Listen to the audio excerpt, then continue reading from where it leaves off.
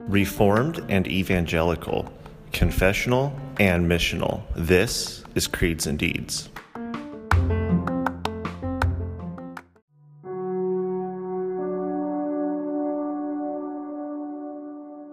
Hear the word of the Lord from Psalm 118, verses 21 through 29. I thank you that you have answered me and have become my salvation. The stone that the builders rejected has become the cornerstone. This is the Lord's doing. It is marvelous in our eyes. This is the day that the Lord has made. Let us rejoice and be glad in us. Save us, we pray, O Lord. O Lord, we pray, give us success. Blessed is he who comes in the name of the Lord. We bless you from the house of the Lord. The Lord is God. He has made his light to shine upon us. Bind the festal sacrifice with cords up to the horns of the altar. You are my God, and I will give thanks to you. You are my God, I will extol you. Oh, give thanks to the Lord, for he is good, for his steadfast love endures forever. The grass withers and the flowers fade, but the word of our Lord stands forever.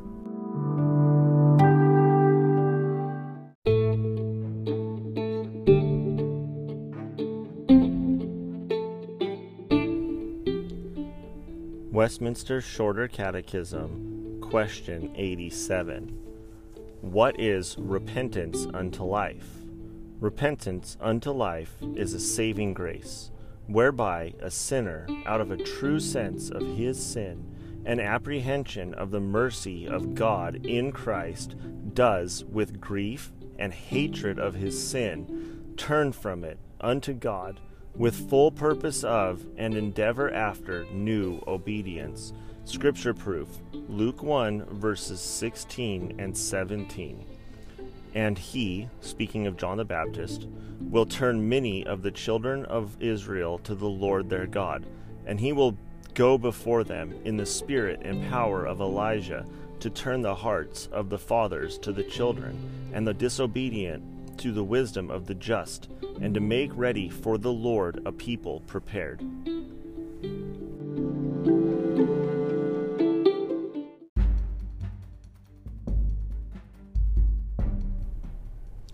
All right, today we are looking at the Westminster Confession of Faith. We're looking at chapter 13, which is about sanctification. So let's get started. Chapter 13, paragraph 1.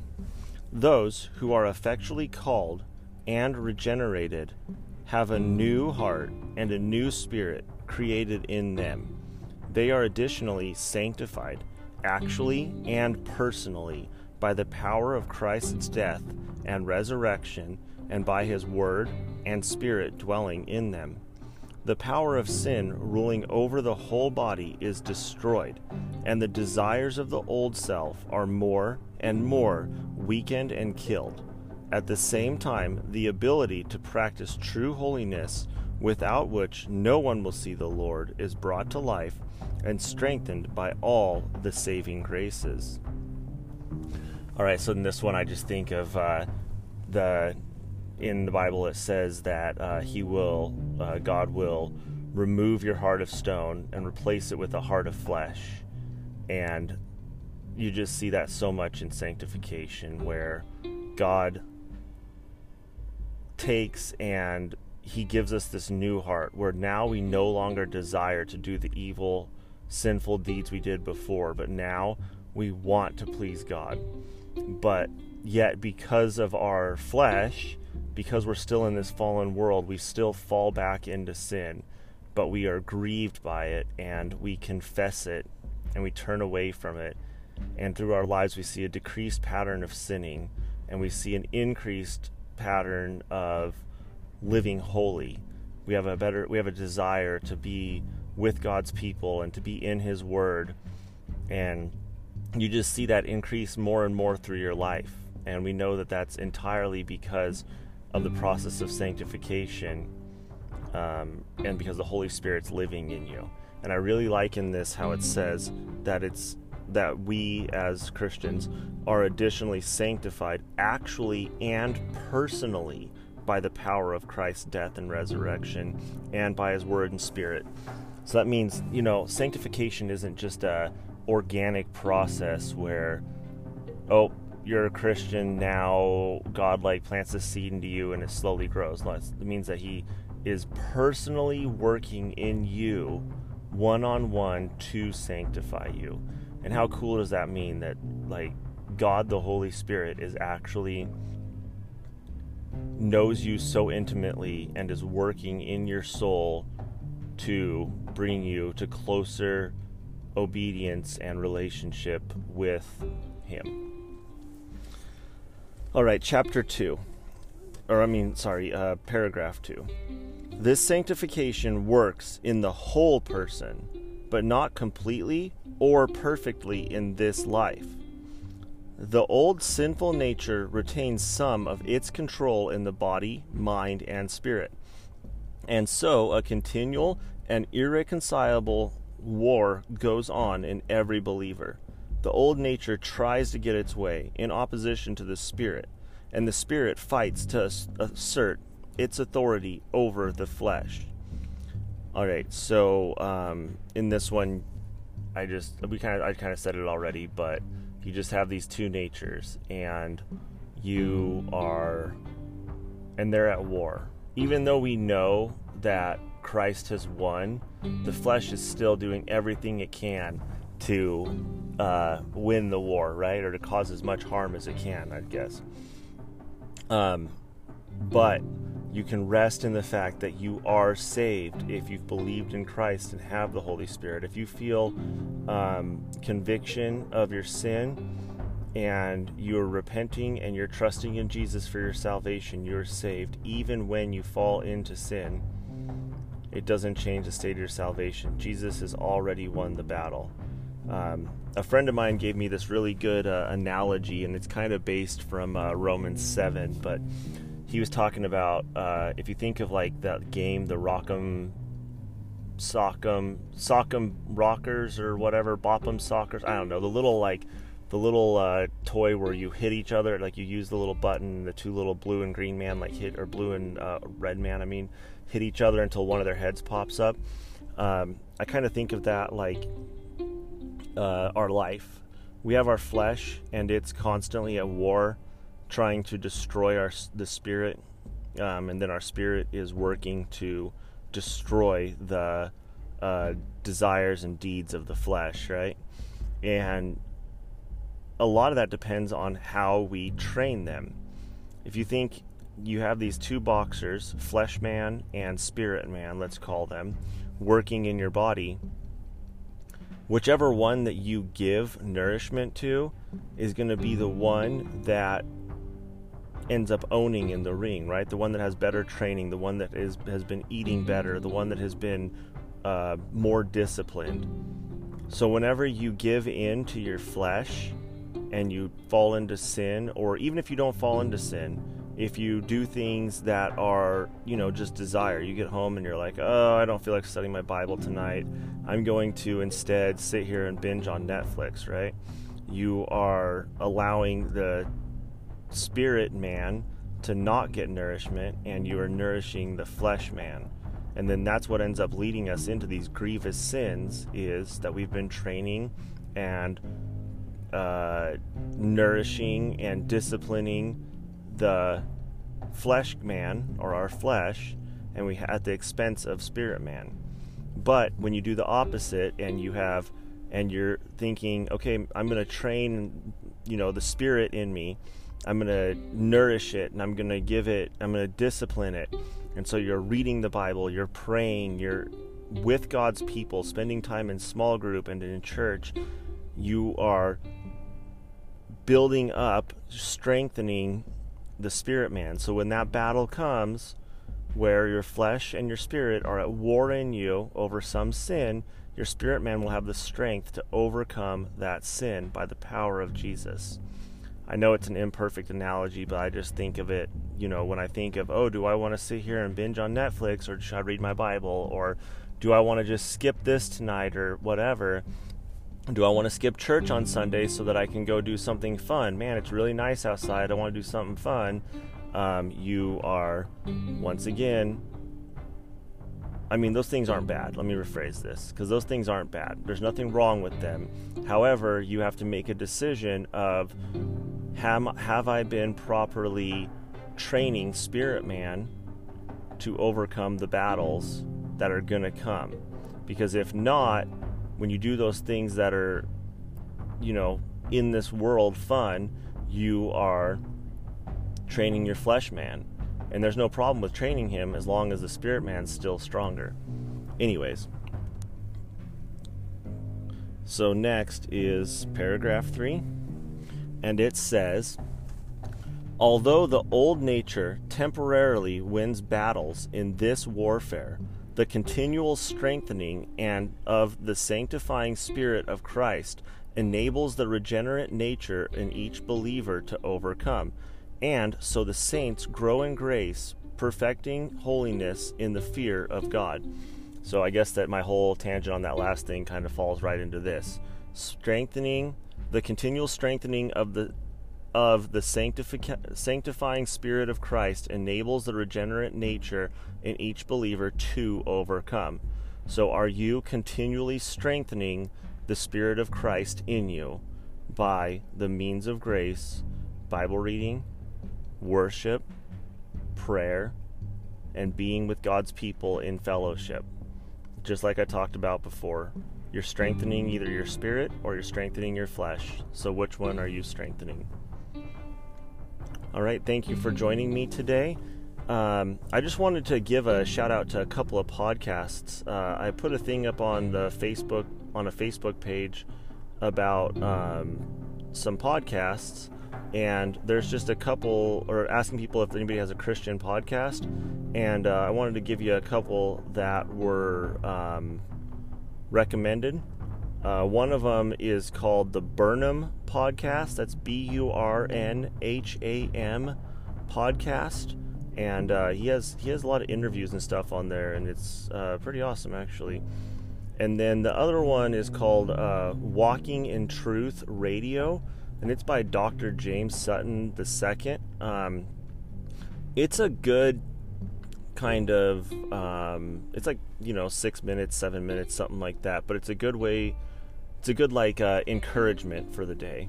I don't know much about either of their theologies, but I listened to a couple of episodes and I like them. So anyways, a couple of recommendations for you, and I'll probably have more for you throughout the rest of the week. I will see you tomorrow for Witness Wednesday.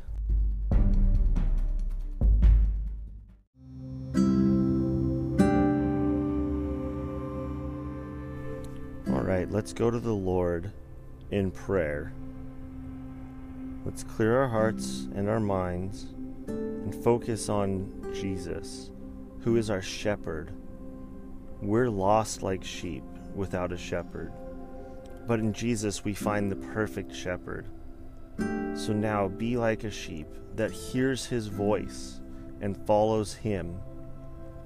Clear your mind of all the things of this world, all the things that take you out of worship, so that you can spend time in meditation and worship of God. Hear this verse of preparation, John 10, verses 11 through 16. I am the good shepherd. This is Jesus talking. The good shepherd lays down his life for his sheep. He who is a hired hand and not a shepherd, who is not the owner of the sheep, sees the wolf coming and leaves the sheep and flees, and the wolf snatches them and scatters them. He flees because he is a hired hand and is not concerned about the sheep. I am the good shepherd, and I know my own, and my own know me, even as the Father knows me, and I know the Father. I lay down my life for the sheep. I have other sheep which are not of this fold. I must bring them also, and they will hear my voice, and they will become one flock with one shepherd.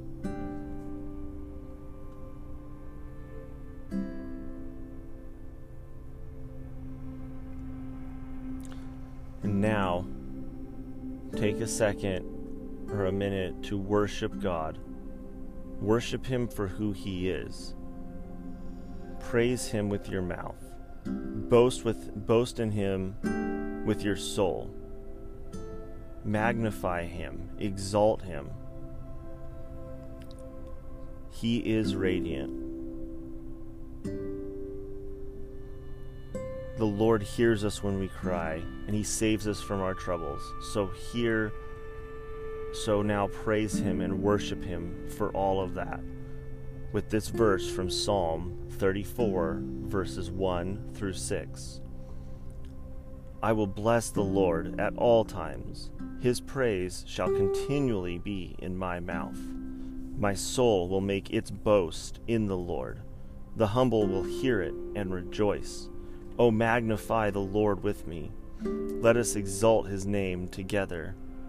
I sought the Lord, and he answered me, and delivered me from all my fears. Those who look to him and were radiant, and their faces will never be ashamed. This poor man cried, and the Lord heard him, and saved him out of all of his troubles.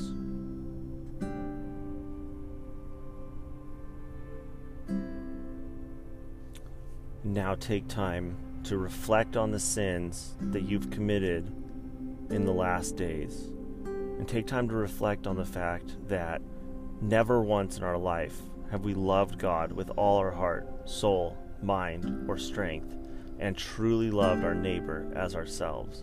And confess all these sins to God, list them by name, and ask for his forgiveness. And hear this verse of confession from 1 John 2, 1 and 2.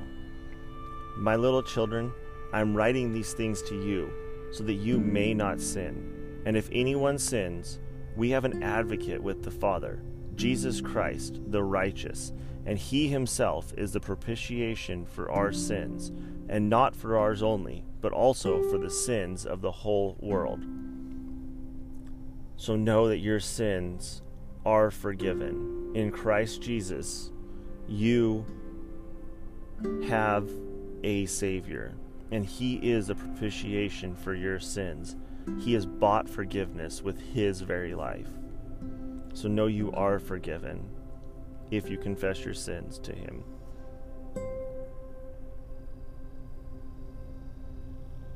Now let's take some time to thank God with a spirit of gratitude, praising him for what he's done, that his favor has shined on you, and that you can have joy in him, and that he will give you all joy, and he can be your source of joy. So let's give him thanksgiving for all of the blessings that he's done in your life.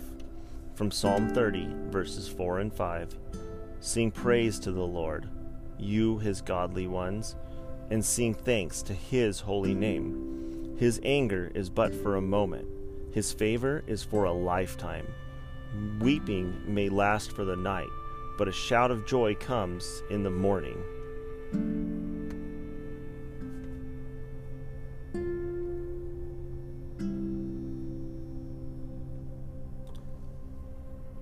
And now, let's make our requests known to God.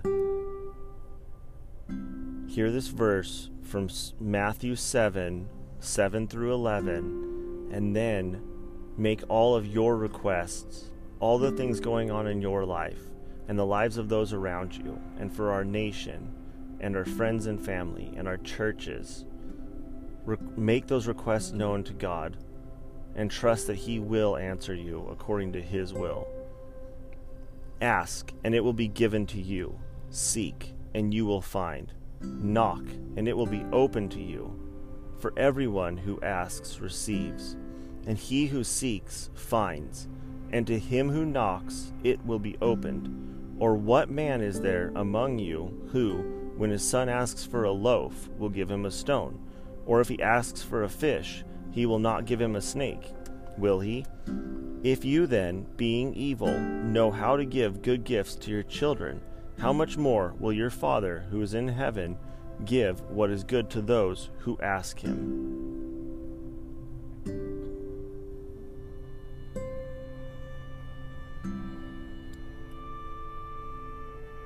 A verse for yourself that you will grow in your walk with Christ. Philippians 1, verse 6. For I am confident of this very thing, that he who began a good work in you will perfect it until the day of Jesus Christ.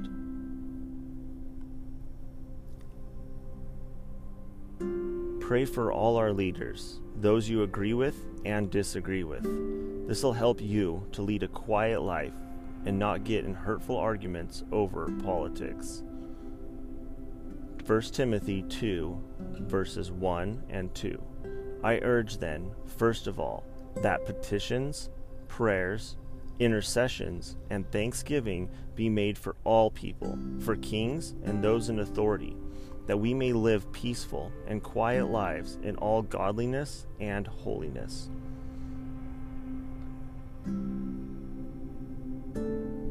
And pray that unsaved members of your family will hear the gospel and be saved. This verse from Romans 10, 13 and 14 should stir your heart to share the gospel with those in your family. For whoever will call on the name of the Lord will be saved. How then will they call on him in whom they have not believed? How will they believe in him in whom they have not heard? And how will they hear without somebody to tell them? And pray for your neighbors and other friends that they would repent of their sins and trust in God and trust Christ as their Lord and Savior. From Romans 1, 18 through 21. For the wrath of God is revealed from heaven against all ungodliness and unrighteousness of men, who suppress the truth in unrighteousness, because that which is known about God is evident within them, for God made it evident to them. For since the creation of the world, his invisible attributes, his eternal power and divine nature have been clearly seen, being understood through what has been made, so that they are without excuse. For even though they knew God, they did not honor him as God or give thanks, but they became futile in their speculations, and their foolish heart was darkened. Professing to be wise, they became fools, and exchanged the glory of the incorruptible God for an image in the form of corruptible man, and of birds, and of four-footed animals, and crawling creatures. Now join me in reciting the Nicene Creed. I believe in one God, the Father Almighty, maker of heaven and earth, and of all things visible and invisible, and in one Lord, Jesus Christ, the only begotten Son of God, begotten of the Father before all worlds, God of God, light of light, very God of very God, begotten, not made, being of one substance with the Father, by whom all things were made, who for us men and for our salvation came down from heaven, and was incarnate by the Holy Spirit of the Virgin Mary, and was made man, and was crucified also for us under Pontius Pilate. He suffered and was buried, and the third day he rose again, according to the Scriptures, and ascended into heaven, and sits at the right hand of God the Father. And he shall come again with glory to judge the living and the dead, whose kingdom shall have no end. And I believe in the Holy Spirit, the Lord and giver of life, who proceeds from the Father and the Son, who, with the Father and Son together, is worshipped and glorified, who spoke by the prophets. And I believe in one holy, universal, and apostolic church. I acknowledge one baptism for the remission of sins, and I look for the resurrection of the dead and the life of the world to come. Amen.